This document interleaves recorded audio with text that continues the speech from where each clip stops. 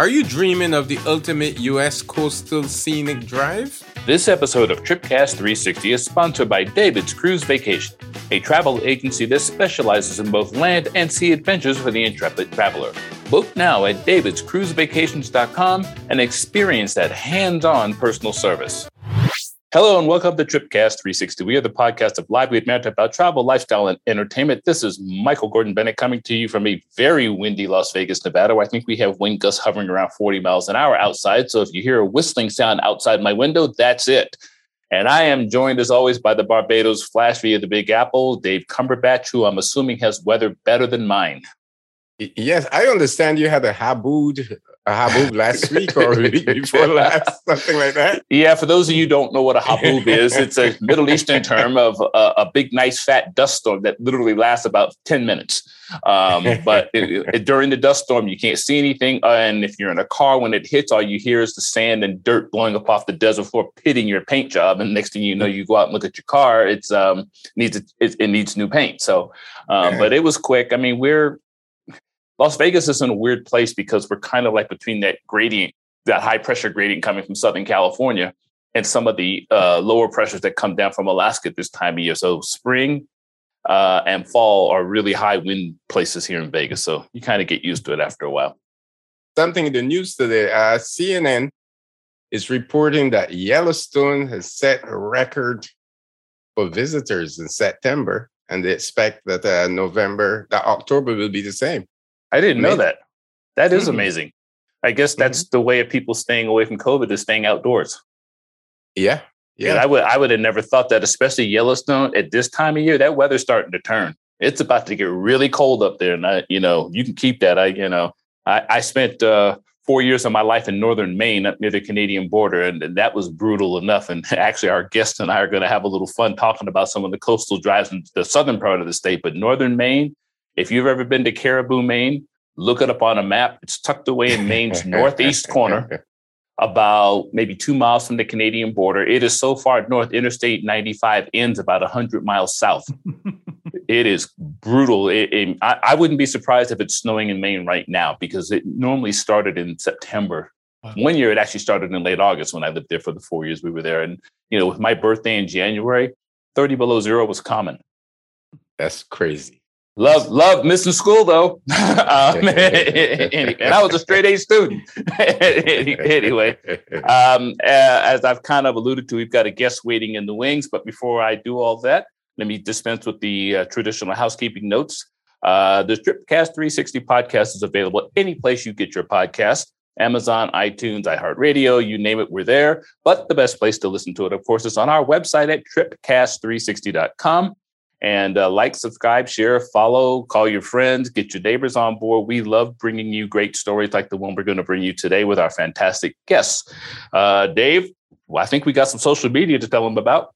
Don't forget our social media now. We're on Facebook, we're on Instagram, we're on Twitter, we're on LinkedIn. Just follow us, like us, tag us. We love it, and our audience loves it as well. All right. Now let's jump into today's show because this is something that's near and dear to my heart. For those of you who listen to this podcast, you guys all know I'm a military brat and I'm also a vet. So I've had the opportunity to travel throughout the United States extensively. And I actually have a guest on who's actually been to more states than me. I think he's been to all 50, whereas I've got 46 under my belt. But it's what he does with his trips that caught our attention. His name is Charles McCool. He's the owner of McCool Travel. It's a platform that shows travelers how to increase travel happiness and reduce stress on every trip. His website, McCoolTravel.com, offers insider tips and hidden destination information that is truly remarkable in their insight and depth. Today, we have Charles here to discuss that topic that is near and dear to my heart, and that's U.S. coastal scenic drives. There's a great story, which we will link to in the description of our show, that talks about coastal scenic drives throughout the country. And I read it with fascination. Some places I'm very familiar with, like the Florida Panhandle and the California coastline, but there's others that were even new to me. And Charles, it is great to have you on our show. Oh, it's a pleasure. Nice to meet you, gentlemen. Let's get talking about coastal road trips. Gentlemen's a loose word with us, but okay. Most certainly, Charles. And I want to start with one of your quotes. You said for over 30 years, you've created happy travelers through your articles, your books, your classes and talks. And you said that your travels have taken you to all 50 states in the United States, covering dozens of countries as well as 5 continents. That's a whole lot. Tell us about this journey and how did you ever got started on this epic journey, telling stories about exciting travels and adventures? Oh, I love it. Great question. I went to college and I graduated from college at USC in Southern California. And I bounced around with a couple of different jobs, but I fell on something that I was good at, and it was breaking software. I was a software hacker. I was a software tester. So I would work really hard, and I was in my early 20s, and I found that for a stress relief, I just wanted to travel. I just wanted to see new places. So, part of that, I went to school for so many years, and I wasn't able to be free and explore places on my own. Once I had money and some time, that was my passion for many years. It so happened that I was formally testing software at a time when the internet was really starting to come into the mainstream. So that period in the early 90s when people could log on to AOL and hear the boop, boop, boop, boop, boop, boop, boop. Yes. And subsequently, you could pay $1 a minute to use an easy Sabre interface to book your own travel. So I learned that was very powerful. It was a very powerful paradigm. So people were paying me to plan trips for them. With my mentality of breaking software, I would find all the boundary conditions, if you will, in airfare. So I would be able, like, for instance, I lived in Monterey. So there was a nonstop flight from Monterey to Los Angeles that was on a turboprop plane. But I found out that I could fly jets from Monterey to San Francisco down to Los Angeles for less price than the nonstop flight. Plus, I'm flying on jets, which were United branded planes versus like United Express. So I would get 4 times the number of points. Plus, I would do this every Friday afternoon, and I had an 80% chance of getting bumped. And so they would just give me like $500 on the spot because people wanted to travel down there. So anyway, so I was exploring places, and I was also exploring ways to do things. And as any good teacher will tell you, once you learn something, you want to teach other people. So that really became my passion, is exploring, learning things, and then teaching other people. Yeah. And so travel just, was my passion. I've done this for other subjects, but for 30 years, I've been teaching people how to travel happier. And for me, it's not about, here are the 10 best things to see in Los Angeles, because not everybody's the same. Some people want to go there and gamble. Some people want to go there and eat. Some people want to go there and do hiking or what have you. So I don't feel like preaching to people. I recognize that everyone's different. And so I call myself the Home Depot of travel planning. I like that. I will provide you the tools. I'll provide you the information. If you want me to help you with something, we can go a little bit deeper, and I am an expert and I can help you do trip planning. So that's really what it's about for me, is empowering people to be happier travelers. I'll tell you, there's so much to cover here. So I'm basically going to ask you to give us a brief 360 view of U.S. coastal scenes, starting from Maine in the Northeast, down to Florida, down the Gulf Coast, and then as we get across to the West Coast from Southern California, all the way up that coast. And I was telling Michael earlier, I've got a good feeling that most of our conversation is going to be based on the West Coast. But just give us a brief 360 view of, Right. Go ahead. Yeah. I mean, I've written lots of travel articles about lots of different things. I consider myself a road trip expert. I love road tripping. I've crisscrossed the country dozens of times. But when I started looking at coastal resources, I found that there's no one that really covers the entire coast of the United States. So I just set out to provide, a resource to be that person. I certainly haven't done all the trips, so I can't speak to every single one. Furthermore, I found that when I did find a coastal resource, it would be the same tried and true highways that everybody else talks about, But you know what? A lot of times you don't even see the ocean. So, Right. is it really a coastal drive? And so I set to further write about places that you can actually see water, where you're driving along the water. An eventual goal is to video it or take pictures of every single drive and do it myself. So I can't claim to do them all myself, but I've written extensively about ones that I have. We haven't even got into your question yet. A quick synopsis. Okay. Yeah, I mean, it's all different. I grew up in South Florida. I lived in Los Angeles and I lived in the Bay Area for a long time. So we could talk about the West Coast a lot. I mean, I love it. I used to drive Big Sur Highway every weekend. So, I mean, that was amazing. Just God's gift to mankind right there. Oh, my God. Yes, it is. I can do that drive tomorrow, as long as it's not a damn rock slide or a mudslide on the road or something like that. Because, as I was trying to explain to Dave, when you make that, assuming we're driving north towards Monterey, coming from the south on the Pacific Coast Highway, when you make that turn from San Luis Obispo, start heading toward the ocean, and then make round the bend and start heading north.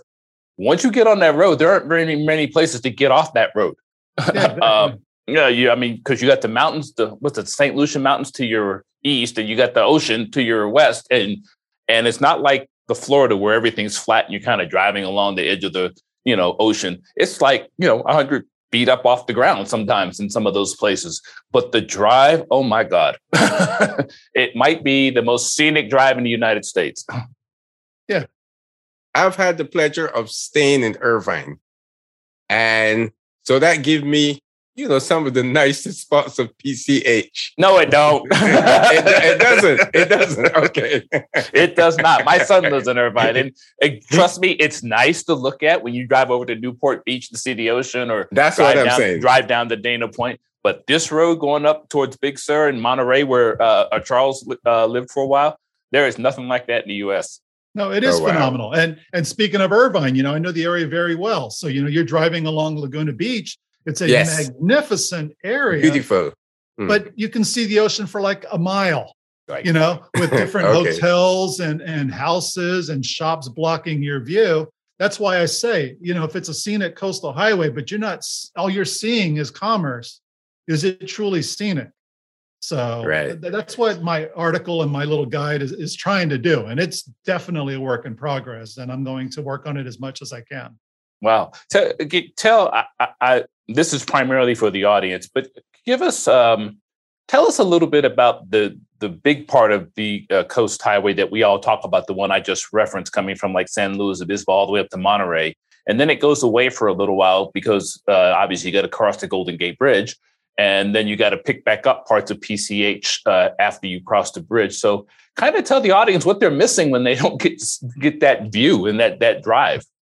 It's one of the world's best scenic drives. I mean, absolutely. I was watching a movie. I watched Basic Instinct the other day, and it's a classic movie, and there's a lot of sex and mystery involved in that. But the scenery is just inspiring and awe. And some of it was filmed around the Carmel Highlands, which is at the northern end of Big Sur, and some of it was filmed north of San Francisco and Stinson Beach area. And you're right. So Big Sur is about 100 miles from San Luis Obispo to Carmel. But then you get past the Monterey Peninsula and you want to hug the coast and go up to Santa Cruz and then stay on the coast there, where a lot of people will cut inland, and go through San Jose or Palo Alto or something. But Big Sur is phenomenal. But you get up to Pacifica, which is just south of San Francisco. Equally amazing views. Now, just not as much, and it's maybe a little bit more developed. But California and most of these drives that I talk about, they're just so different. The Florida Keys is another just phenomenal drive, and it's just so different than Big Sur. So even if you're driving the California coast, you'll get agriculture at some points. You'll get these sheer cliffs of 200 feet at other points. You'll get amazing beaches at other points.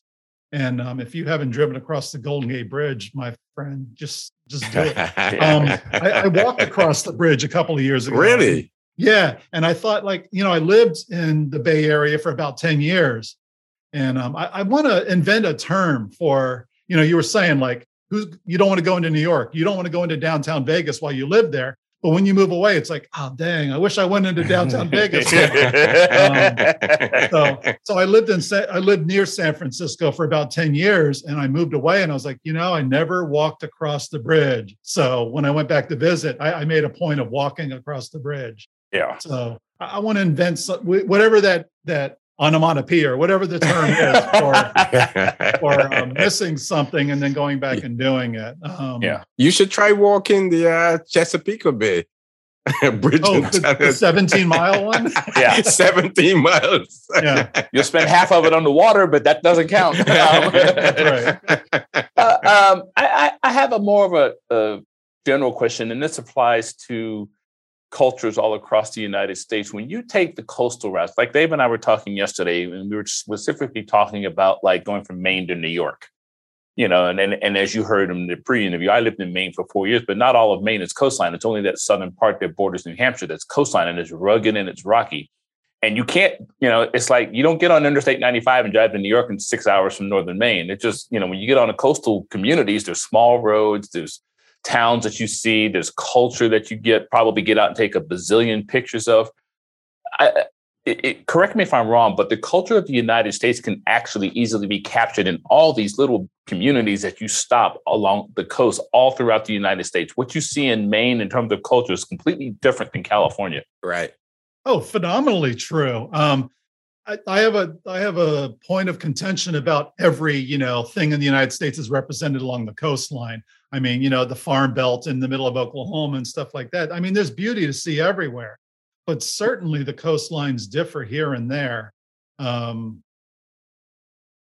I mean, it's like I agree, but I disagree. I mean, it's like a cultural smorgasbord because everybody, it's like you said, a lot of people in the United States who never leave a 50-mile radius of the front door of the house they were born in don't understand the diversity of this country. And one of the best places to do it is either to take a trip across the country or just follow the coast routes around. I mean, even I grew up in Florida, too. I spent several years in the Florida Panhandle, and I actually got a kick out of your article because you said something about the best beaches in Florida are actually in the Panhandle. Nice. I know that firsthand because I lived there for 10 years. Yeah. And I've told this to anybody who will listen to me. If you ever went to the Florida Panhandle and looked at those beaches, the white sand, it's crystal clear, the willows that support the infrastructure. You're not allowed to pick those, by the way. That's illegal in Florida. I've never seen anything like it, but the people are completely different. It's an extension of the traditional South. I think the Jimmy Buffett paradigm might be rolled into here. You got a point there. When you live along the coast, I mean, let's compare that to Big Sur and Carmel. That's definitely not a Jimmy Buffett vibe. No, but for much of the South and throughout Florida and going up the coast, maybe through the Carolinas, you get a lot of salt life type stuff and people that they know. You don't get a lot of job dissatisfaction and people not liking their life. Right. So you live there because you choose to live there and you love it. And I appreciate people like that. The Mississippi Gulf Coast, that's one of my latest discoveries from the last 3 or 4 years. I didn't know it was so damn cool. I drove on I-10 a few times between New Orleans and Mobile. And then I was actually got a travel writing assignment to work with Biloxi in the area down there. I was astonished at how beautiful the Mississippi coast is. Yeah. And they call themselves the secret coast. But one of the pictures in my article with the Mustang that's right next to the beach, it's one of the few spots in the country where you can park for free, step out of your car and you're in the sand. Yep. I mean, yeah, you put your hands up, drop the mic. I mean, These are some of the most gorgeous beaches in the world and they don't charge for parking. And it's right there. There are thousands of spots right along the coastal highway. And it's like, that's my secret gem right there. Yeah. You can drive down the Keys, but there are no beaches. Right. You can drive that Panhandle. And I just went to the Florida Panhandle about a month ago. You need to be in a private community to go to some of those beaches. There's paid parking. You have to park, a mile away and take a shuttle. So they're not as accessible. I probably am waxing poetic about the Panhandle because when I moved to Florida, it was 1970. when my dad was stationed at Tyndall Air Force Base, which is in Panama City, Florida. And I remember my house was literally 100 feet from the Gulf. Oh, lucky. But I remember, this is pre-Interstate 10, by the way. For those of you who don't know, Interstate 10 is not along the beach in the Florida Panhandle. It's about 50 miles inland. So you see no water until maybe you get to Mobile, and then they got the tunnel under Mobile Bay. But Interstate 10 was not there when I lived there. Nice. So we would always, when we had to make some move, we always took out the Highway 98 or Highway 30A that connected Panama City, Destin, and Pensacola. And you're right. We would just park on the side of the road, and 2 feet later, we're standing in the Gulf of Mexico. It was the best thing I'd ever seen in my life. So, I mean, go back there. I was there just a couple of months ago, and I think it's all over the United States. Places are being developed. So, the Mississippi Gulf Coast may be that pretty soon. They might start building more casinos and more houses on the beach. So get there now, while you can park on the beach, because places where you can do that are disappearing. I grew up in Miami. So when I would cross over to Naples, it was a whole different ball of wax than it is now. Now there's $25 million homes lining the beaches in Naples, and you just can't access the beach. I mean, you can. You can go in one by the pier, and then you can walk 2 miles to a nice beach. Wow. But you can't get there because of the homes and the businesses and so forth. Yeah, that's one of the things that actually bothers me because, that's what they've done in California. Some other places you don't have easy beach access any longer because all the developers have gone in and they built their high-priced condos, like going down to San Diego. You can't get near the beach anymore on the boardwalk. I lived in Redondo Beach for several years, and it's all developed now. And I remember when I got to the Florida Panhandle, we had a hurricane that came in the year after I got there. And all of a sudden everybody says, you can't build on the beach side of Highway 98 because of erosion and your hotel get washed out in the water. Well, guess what? There are hotels there now. Exactly. Yeah. So I know Dave wants to buy a hotel somewhere around there. Charles, you mentioned reading through, you came down the States from Maine on the East Coast. And lo and behold, I saw New York, Ocean Parkway. Ocean Parkway is about 10 minutes from where I am right now. Oh, nice. And yes, I took that drive for the first time, I think last year. I didn't even know it existed back there. It is lonely. There is just water on both sides. Your loneliness is my nirvana. Amen. Amen. You took a long time to respond, Charles. I wanted to weigh my answer carefully. There's a quote about loneliness, and like I'm an introvert. I like talking to you guys and everything like that. I'll probably go put myself in a dark room for an hour after we're done talking. Okay. But no, like the person that has the most friends and the person that's with a lot of people could be the loneliest person in the world. Loneliness is a state of mind, and so it's a way of looking. Like, being alone doesn't mean you're lonely. Yeah. Like, I love doing my solo road trips, but it doesn't mean I'm lonely. I enjoy doing it. I love being with myself. I could frankly be with a lot of people and feel more loneliness than I do with myself. Right. Sorry, that was a tangent. Yeah, I got you. You pick 4 out of all the places, all the states. Not 4, I'm sorry. You pick 8 that you say that these are your best. Big Sur Overseas Highway in Florida, and so on, Pacific Coast Highway. Why did you pick these 8? Yeah, you're right. Well, first of all, Great 8 is one of the things that I do. So, instead of having a top 10 list, again, I think top 10 is preaching. Like, if I don't do those 10 things when I go to New York City, then did I fail? So I call my articles 8 great. So it could be 8 great places to eat, in Maine or whatever it is. So that's why I came up with the 8 paradigm. I'm sorry, I've used that word more than once. I can't think of the right word. So I used 8 there. I mean, I could have picked 100 or whatever I wanted to do, but I picked 8. And you're right. I mean, Big Sur is classic. The Florida Keys Highway is another classic. The Chesapeake Bay and Bridge Tunnel is another one.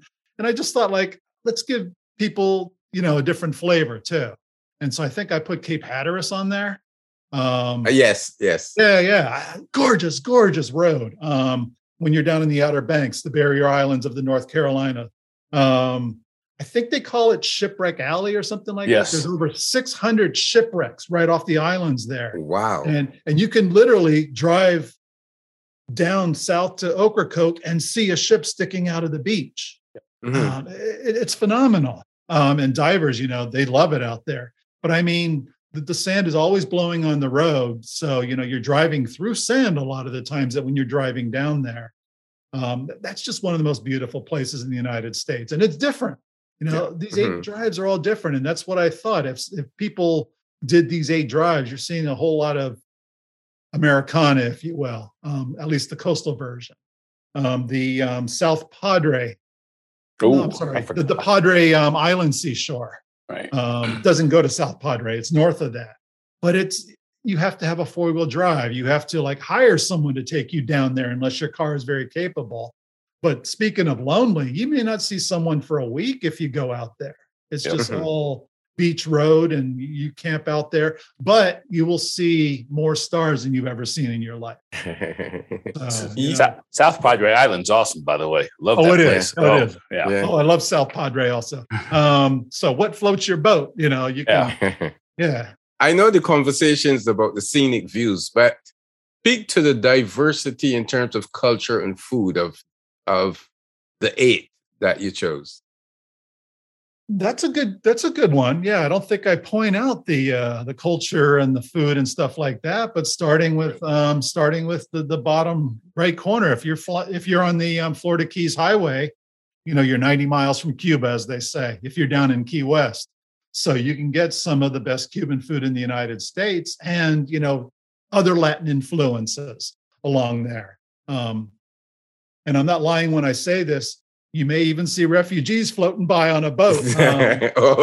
I've seen them myself. I was going to say, I have too. I worked in Key Biscayne for a few summers, and I saw a boat come in one time. Yep. So it's not out of the realm of possibility that you would see something like that.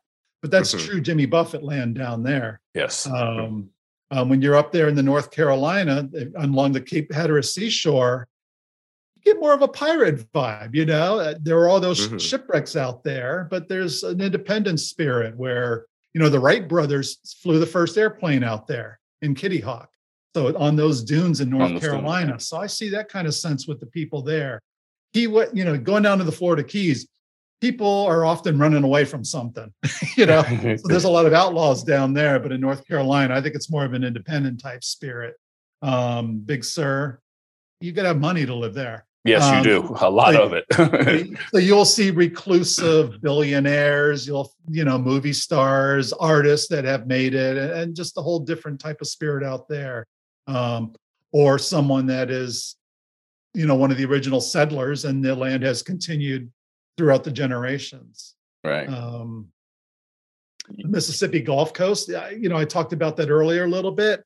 Coastal Mississippi is sort of a hybrid of New Orleans and Key West to me.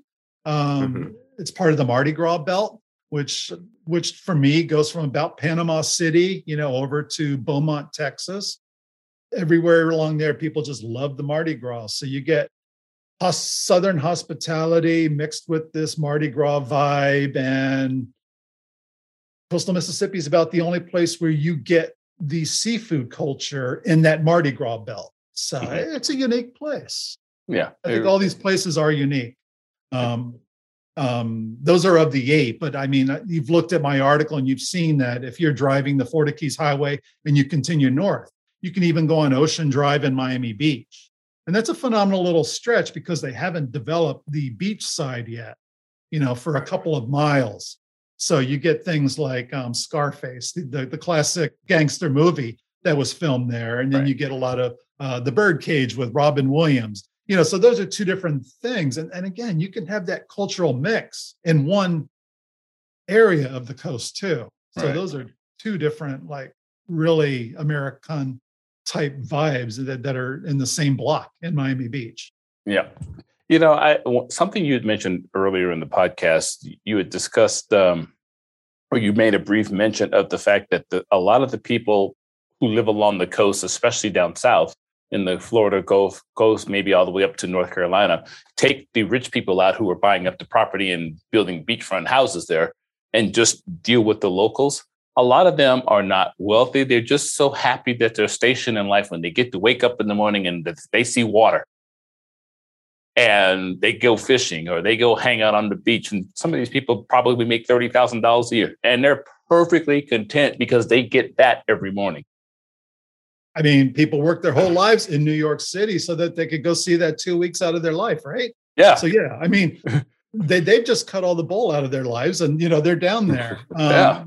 No, totally. And I don't know if we have time to tell a quick joke, but the jokes are definitely allowed. It reminds me of a classic joke of and Bill Gates was the subject when I first heard it. So I'm sure now you can say Bezos or Musk or anyone else.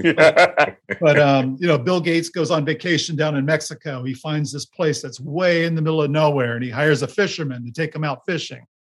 Bill Gates is having a great time. He's like, his line's in the water, and he's like, dude, this is really nice. He's like, but have you thought of expanding? Like, I can lend you the money to do another boat. And the guy's like, well, why would I want to do that? Well, then you can monopolize the market, then you can have a whole empire. You can have many boats and you can catch all the fish you want. And he's like, why would I want to do that? And he's like, well, so that, you can live the life that you want. The guy's like, I'm already doing that. That's right. Yeah. That's right. Yeah. So, I mean, what mine is the pursuit of happiness. Some people are the pursuit of money or, time or whatever it is, but you're right. Travel makes me happy. And if someone has, and I think more people live on the coast because they know they want to live there versus probably anywhere else in the United States. Yeah. Well, let's hope and pray. Back to your Miami Beach comment, you said that they're not building on the beach side. At the rate that global warming is causing those seas to rise, let's hope they don't build on that side of the beach, because every time I go to Miami, if it rains, downtown Miami's flooded. No, absolutely. And, that's another reason to go visit these coastal drives now. Yep. Who knows what's going to happen in 5 more years? No, I totally agree with you. And that's scary, seeing some of that stuff. Those areas that, I've seen these U.S. Survey maps that say this is what will happen, if the sea rises another 2 inches in the next 20 years. Let me tell you something right now. If that happens in Miami, you can kiss part of South Florida goodbye. Oh, yeah, absolutely. Yeah, it's going to be covered. I know. It's a shame. Yeah. It really Definitely. Is. So what do you think of the state of, Dave and I are both in our 60s. Well, sorry, Dave, I didn't mean to tell you your story. Anyway, Dave and I are both in our 60s, but we grew up in car culture. My dad would get in the car and just drive someplace on the weekend just to go. When we lived in New Hampshire, it was not uncommon for us to either drive down to the beach and sit on the rocks, and the ocean waves that flow under the rocks underneath of our feet. We would just sit on top of them for hours, or we would drive up to Maine and go from Kittery up to Portland or something. But we stayed along the beach and stuff like that. Do you kind of see that kind of still going on in America today with this car culture, especially along scenic highways? Or is it kind of, something that's kind of starting to fade into the background a little bit as we are making a strong push towards other forms of transportation? I think it's definitely a niche. I think there's so many choices now. I definitely know people that are into that sort of vibe. And I think it's not a pervasive type thing. Like even people that would go off and do a random serendipitous road trip would probably also choose to fly somewhere or take the train somewhere. So yeah. I think there's just more choices now. And I think it's the Instagram mentality, like I need an immediate feel good endorphin or something like that. So I think the setting out to explore things is rarer. Right. I think certainly people like doing that. I was just thinking, I did a podcast 2 weeks ago with a friend of mine who 10 years ago walked Route 66.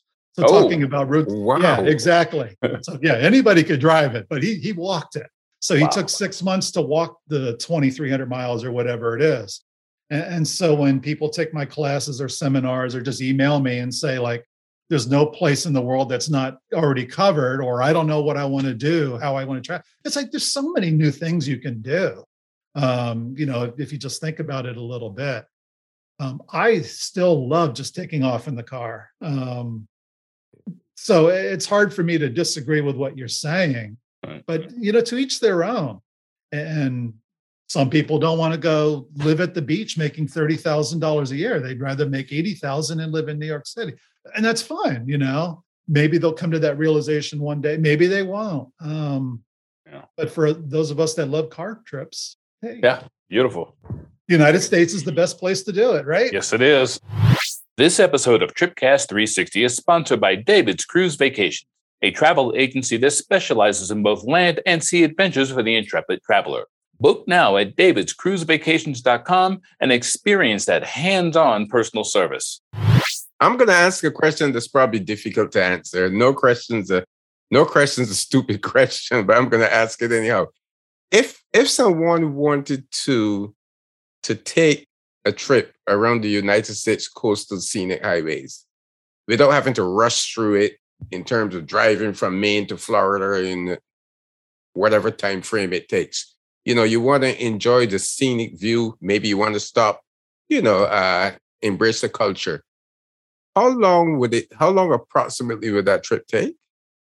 I'm just going to do a ballpark estimate of 7,500 miles around, from Maine to Seattle. I would not do more than 100 miles a day. So I'm going to say at least 75 days. So ballpark, wow. I would say 3 months. I would allow 3 months. Wow. And that's Michael, that's for you, man. That's not for any young person. This is for the seniors. You got to take out your RV and just get on the road, Michael. No, I would. My hair's not blue yet. I would take the convertible. I wouldn't take the RV. Oh, see, now you're talking. Yep. Now you're talking. Unless it's wintertime along Lake Michigan. I mean, it's a coastal drive. You got to have a convertible. That's true. Speaking of Lake Michigan, that's one way that I would evolve this project, because my coastal road trip right now, my resource guide only includes the ocean, and the Gulf. There's so many more lakes and rivers and what have you that you can drive along. And I just decided not to tackle that at this point. Yeah. I mean, considering the variance in all the temperatures and climate and snow and everything else, what would be a good time of the year to start the trip? Let's say starting in Maine and, like you said, ended up in Seattle. I mean, if you were to do that continuously, that's going to be hard. Or, just start in the summer and do it. I mean, I'd probably prefer to start in Key West, like mid-January. Oh, and then either work your way up to Maine, if you're taking your time, or, cut a left to Jacksonville and head over to Los Angeles, and go up that way. Yeah. So you can definitely do it if you're going to do it, Appalachian Trail style and do it continuously. I'd probably start in Seattle. And the main reason is you'd be along the coast the entire time. If you went the opposite direction, you'd be a lane away from the coast. Right. So I kind of prefer driving, along the water. So I would start in Seattle, and then you have more weather, opportunities there. But I think I would probably think backwards, and I'd probably want to end up in Maine in mid-September. Because, you got your lobster season, the blueberries are out. It's like there goes a great the time food. to be in Maine. Yep. There goes the food. There goes the food conversation. Or you could continue north up where I used to live and help us pick potatoes. Hey. If you'd earn a few dollars for gas, I guess that's what you would do. When we were kids, we used to, before the snow set in for the winter, we would help the local farmers. All of us military kids would go help the local farmers pick their crop before the potatoes got spoiled, because Aroostook County is known for potatoes. Wow. Okay. So yeah, that was fun. If your interest is the adult beverage, I would assume the Gulf Coast would probably be the place. It's a place. I mean, I don't think you can go anywhere outside of parts of Utah and not find adult beverages, right? So yeah, but I had a friend that lives in Florida, mind you. He lives 20 miles from the beach, and he emailed me yesterday, or he messaged me yesterday and said, "I want to go over to the Gulf Coast for sunset and margaritas. Where do I go?" So I love it when locals are asking me, Wow. But yeah, I think, from Key West to Panama City Beach, not maybe to Mobile, that's Margarita Alley. Yeah. Yeah. So then after that, you can get into, I don't know. I mean, New Orleans obviously is a whole other ball of wax. So around there, Louisiana, I guess you can call that the Hurricane Alley, but for drinks, not double pun there. But you get out to California and you got a whole different, San Diego's going to be craft beer alley, right? Oh yeah. and Seattle also. Yeah. I mean, that'd be a good guide. I might have to do the beverages along the U.S. coast. Do that. We just gave you an idea for your next journey. Absolutely. And leave it to Dave to find out where to get the alcohol. I'll have to have an expert to help me out, of course. I think Dave's going to volunteer. All right. Just don't let him drive. Yeah. Well, you drive. We're going to have a designated driver. Yeah. Okay. Well, that's not going to be me. That's right. Is there one of these scenic trips that you haven't taken that you want to take? Yeah, I haven't done all of these. And one that comes to mind is just north of Cape Canaveral in Florida. And so when I was researching it, I can't remember the name of the state park that's there, but I think it was 7 miles long from the gate to the tip of the state park there. And I thought, like, I know the name of that park, and I can't think of the name of it. Yeah, I've been all over Florida, but I haven't been to that state park. And I do know that's a nice area. And Cocoa Beach is one of the few places you can go surfing in Florida. So they get some nice waves. The East Coast beaches are not as nice as the West Coast beaches in Florida. So I'm not expecting it for beaches, but I bet there's some cool birds out there. Just things that you wouldn't normally see in other parts of Florida. I love Florida for that reason. I mean, most people, even internationally, are like, Florida is a cruise port to catch a cruise and Disney. And I'm like, oh my God, there's so much more Florida that you don't know about. And you can say that about anything. You can say that about Maine, about California, about Texas, that people have this myopic vision of what it is. And the best way to break that stereotype is to get in a car and drive somewhere. Yeah. Get off that interstate and take some of those back roads, take the coastal roads. That's where you find your own serendipitous stuff, or follow my guide or follow any travel bloggers articles. There's some amazing stuff to discover in our country.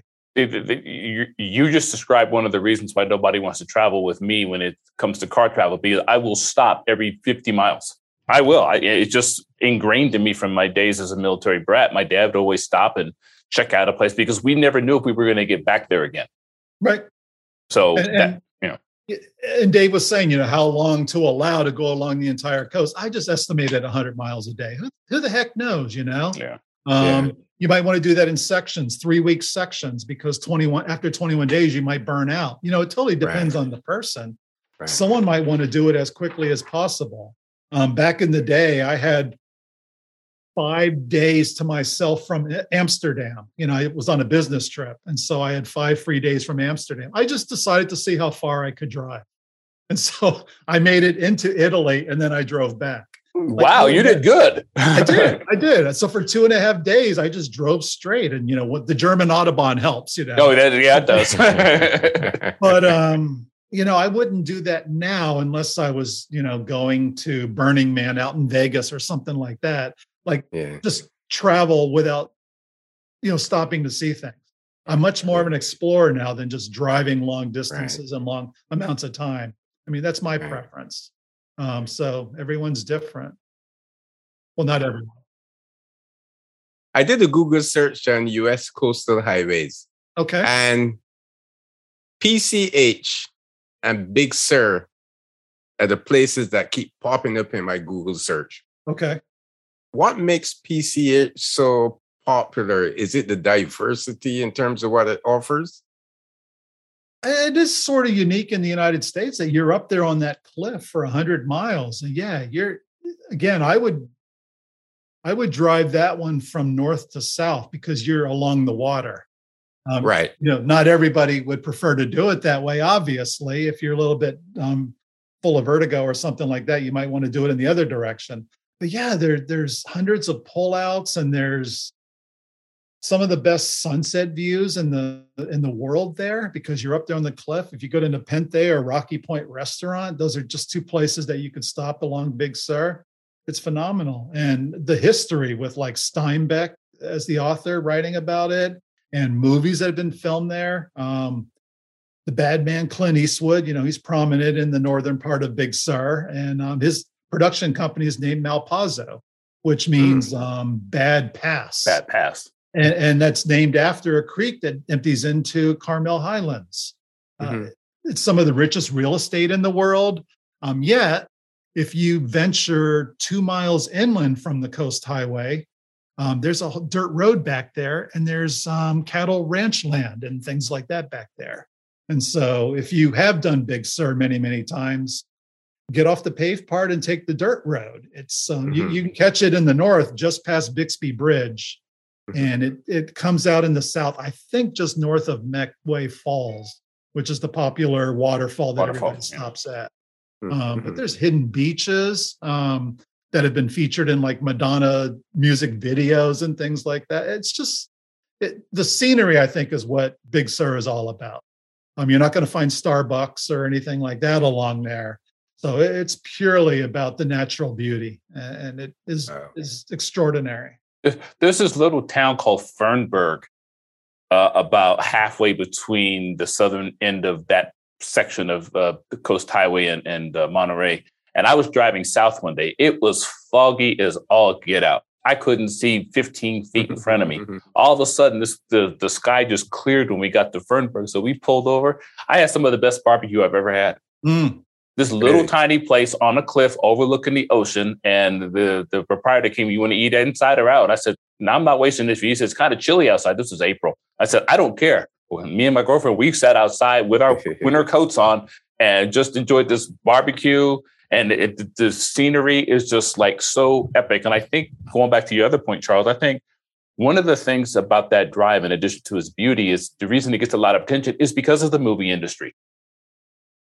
How many movies? I mean, there's a show on, I don't know if it's on Showtime or HBO or Apple TV or something, that has Reese Witherspoon and Nicole Kidman. Big Little Lies. Yeah, Big Little Lies. That's all filmed there. Yeah, that's right. Yeah, and my girlfriend sits down religiously and watches that show when it's on, and she actually binge watched season 2 and 3. Yeah, it's just it's so iconic. It's like the old Route 66 to people who were born in the 50s and 60s. This piece of California real estate is probably endemic to our generation of people, because it's just in every single film I could think of, even if it's just a helicopter flyover. Yeah, right. I love it, and I used to live in Monterey, and when I wasn't driving Big Sur, I would be riding my bike on 17 Mile Drive, which is just a phenomenal area. Oh gosh, that's beautiful. The richest real estate in the world and everything. But when I would ride my bike into Carmel and get on Highway 1 and start heading into Big Sur, there's a sign there. It's one of my favorite signs in the world. And it has that squiggle line, meaning you got a curvy road coming up, and it says next 78 miles. Really? That's my kind of road, You can't use cruise control, and you got to keep your eye on the road. Of course you can look at the scenery and everything, but basically if you can't put on your cruise control, that's my kind of highway. So most of those other roads that I talk about in, my Coastal Scenic Drive and other road trips, you can for a portion of it, but Big Sur is so windy and it hugs the natural terrain, ups and downs. You just don't have a moment to relax, but it's also like a sensory overload. Like you'll come around a mountain, it's like, oh, that view is better than the other 87 views that I already took pictures of. And just one more thing, down south, you were talking about Fernburg, that sounds like it's very close to San Simeon. It is. And that's where one of the most lavish castles in the world was built by Randolph Hearst, who had an empire of San Francisco Chronicle and Examiner newspapers and radio stations and stuff like that. So he was the Elon Musk of the day, and he built something in South Big Sur that, again, attracted Hollywood moguls and the most famous people in the world. And they would come there for, those I'm trying to think of the name of the book or the movie with Leo DiCaprio on Long Island. The Great Gatsby. The Great Gatsby. Yeah. So like Great Gatsby type parties where, you know, there'd be a lot of scandals and babies born out of wedlock and stuff like that. Yeah. But today you can go tour this $100 million house. That's just like something you can never imagine anyone ever living in. Yeah, it's called it's the Hearst Castle for those of you who are listening and don't know what he's talking about. Yeah, I've been there once, and I can. And the views, by the way, from up on top of that hill, getting up there's a little bit of a hike if you're squeamish about heights. Yeah, but that reminded me because, like you said, the fog will lift and it'll just look like, you know, cashmere or something like that. Yeah, it really does. It's like the sun, the golden sun would come shining through the cloud and the fogs, and it's just magical. Yeah, it's awesome. Hey, we've talked about the lower 48. We haven't had a chance to touch on Alaska and Hawaii yet. And I'm actually going to Hawaii in December. Is that one of your last four? Actually, Hawaii is one of my last four. I've never been. Good. Awesome. My son's been. I haven't. Good. But my girlfriend's son is in the Navy, and he is going to take some leave, and he wants to go to the Big Island. My girlfriend would prefer to go to Maui because of all the high-end stuff, but we'll settle for the Big Island because he just wants to get away from all the noise for a while. And the Big Island is the one that probably satisfies his palate. But I say all that to you to say, have you had a chance to drive through parts of Hawaii or Alaska? Absolutely. I've driven on 4 islands. And the Big Island is probably the best for scenic road trips along the coast. Okay. The Big Island is bigger, than the other islands, and I think it might be even bigger than all of them put together. I'm not sure about that. I think you're right. Fact check. Yeah. But there's something like 7 of the 8 biodiversities on Earth are on the Big Island. Wow. Because you go to the tippy top of the mountain and there's snow sometimes. Yeah. So they actually have a Hawaii ski club that can come out, once a year and ski on the mountain up there. But then you go down there in the volcanic, and they have lush rainforests and that sort of thing. So just driving around the Big Island, you get all these different variety of natural environments. It's very fascinating. My favorite is probably the stark black lava roads that are like just north of Kona. And you've probably seen it like in the Ironman triathlon. If you've ever seen that video, the guy's running and biking on this black, stark environment, like there's nothing growing there. So all you see is black everywhere, the road and the black lava next to you. And then every once in a while, you just see white rocks. So I don't know where these white rocks come from, but I call that Hawaiian graffiti. People will write things with the white rock, and it's not damaging anything. So you just take these white bleached rocks and you say I love Kathy, or, go Jim, run hard. It's a very unique place that I've never seen anywhere else in the world. Wow. Okay. Now you give me something to look forward to. And yes, that was one of my 4. The other 2 are both Dakotas and Montana. You can knock them off another trip. Okay. Yeah, they're all kind of co-located in the same part of the country, so I can do those quickly. Unless you want to do the Hawaii flight with a stopover in Rapid City on the way back. I'll pass. Thank you very much. and you know what's so funny? They said you lived in Southern California for 27 years and you never went to Hawaii, but you've been to Cabo San Lucas 3 times. Well, which is true. But but people don't understand. It's like I was telling Dave. I said, it's a 2-hour flight from LA to Cabo San Lucas. It's a 5.5-hour flight from LA to Hawaii. That's right. It's a haul. It's a long way. It's like, putting the continental United States off the Southern California coast and flying. I mean, it's that far away and then some. I think someone told me Los Angeles to Hawaii is further than New York to London. That's true. Yeah, that is true. I mean, distance or flight time or something. Mm-hmm. I just thought, okay, that puts it in perspective. It is quite a flight. Right. Wait, you're giving me something to look forward to. Talk to me about Alaska. I've been to Alaska twice. Once was on a cruise, so I didn't do much. But the other one was a 4-day road trip where I was just able to drive around. Alaska is 3 times the size of Texas. And people think Texas is huge. So Texas is just a wee state compared to Alaska. I've seen 1% of Alaska, so I can't claim to be any kind of Alaska road trip expert. But I talked in my article about the places that I have driven there, and they're just stellar.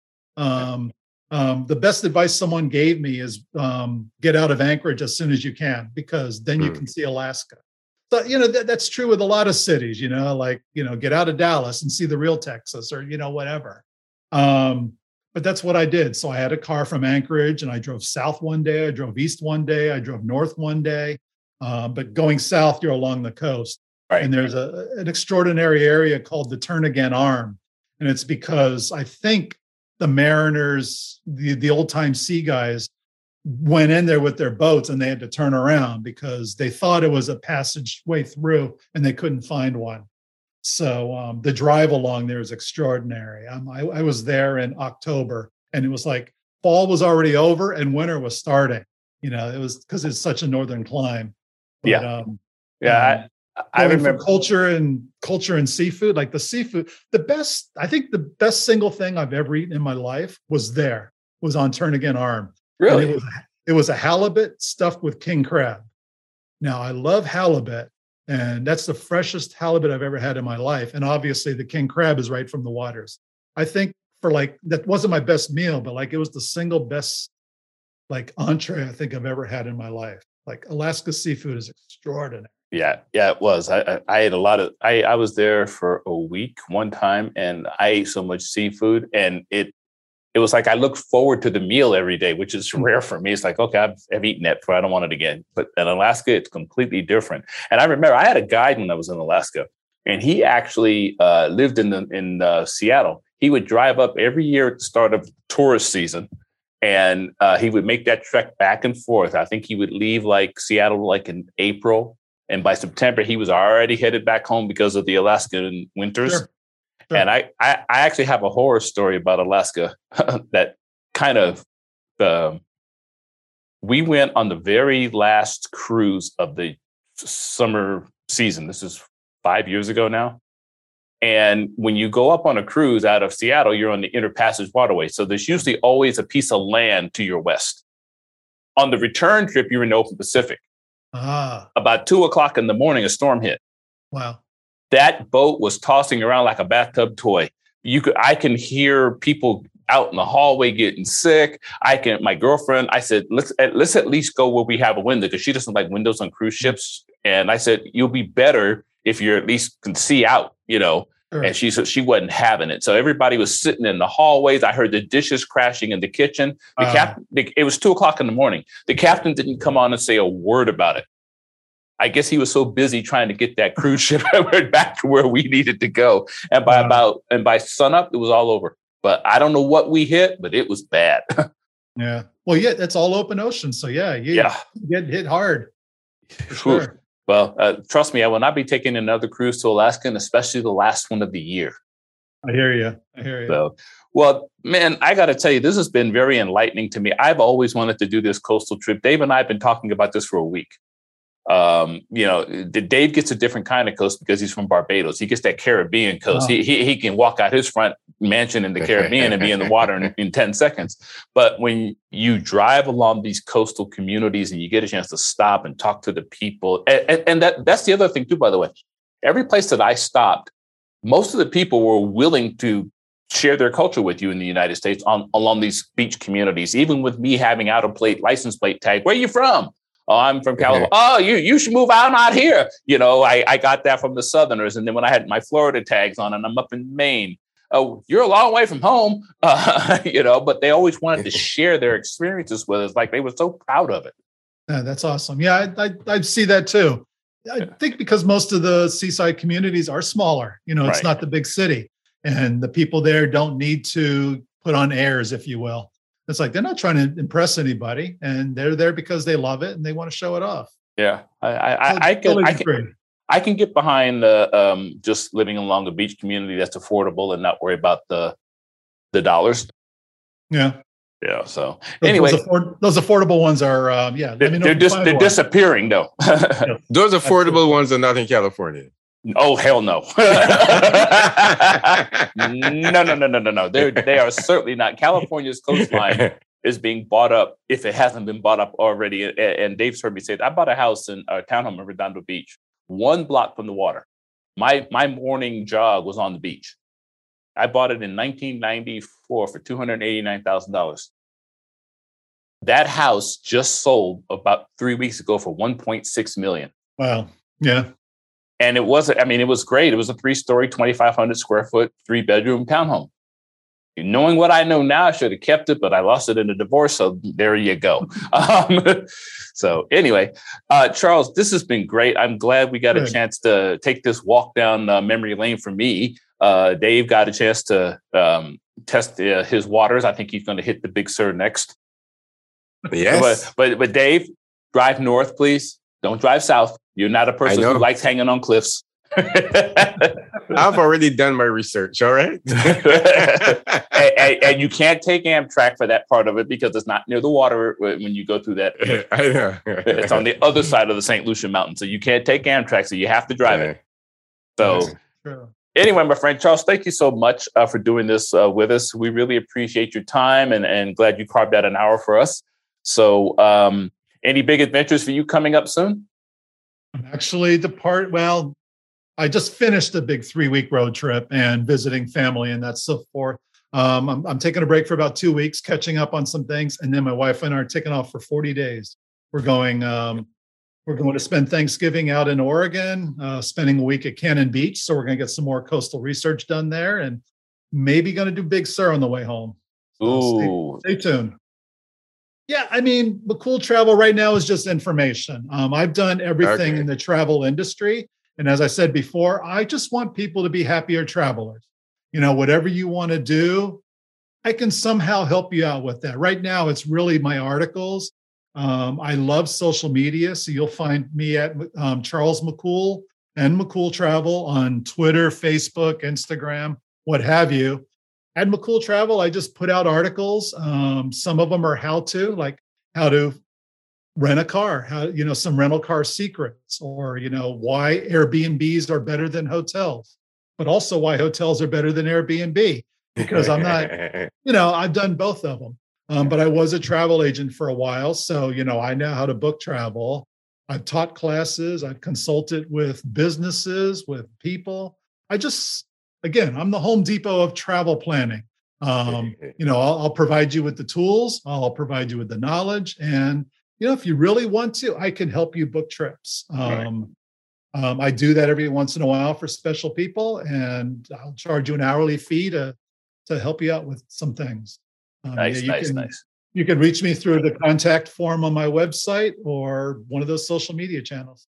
Nice. On that note, and by the way, when you go to McCool Travel, the website, it's more than just U.S. travel, folks. There's a ton of information about some other places. Remember, he's been on 5 continents, so this isn't just a U.S.-based travel site. And I've read several of your articles, and I strongly encourage readers, if you are planning a trip, start there. Get the information from somebody who's actually lived it instead of somebody who's just kind of talking about it in generalities, because the depth on some of your stories is fantastic. And I really appreciate that you're offering that services out there to people. So again, Charles, thank you so much for doing this. And you're going to have to come back on and tell us about some of your other adventures at some point. You know that, right? Absolutely. We just talked road trips. There's so much more to talk about. And thank you for the nice words. I appreciate that. Yeah. So anyway, that's it for this edition of the Tripcast 360 podcast. On behalf of my dear friend David Cumberbatch, this is Michael Gordon-Bennett saying so long, and we'll see you next Monday on another edition of Tripcast 360.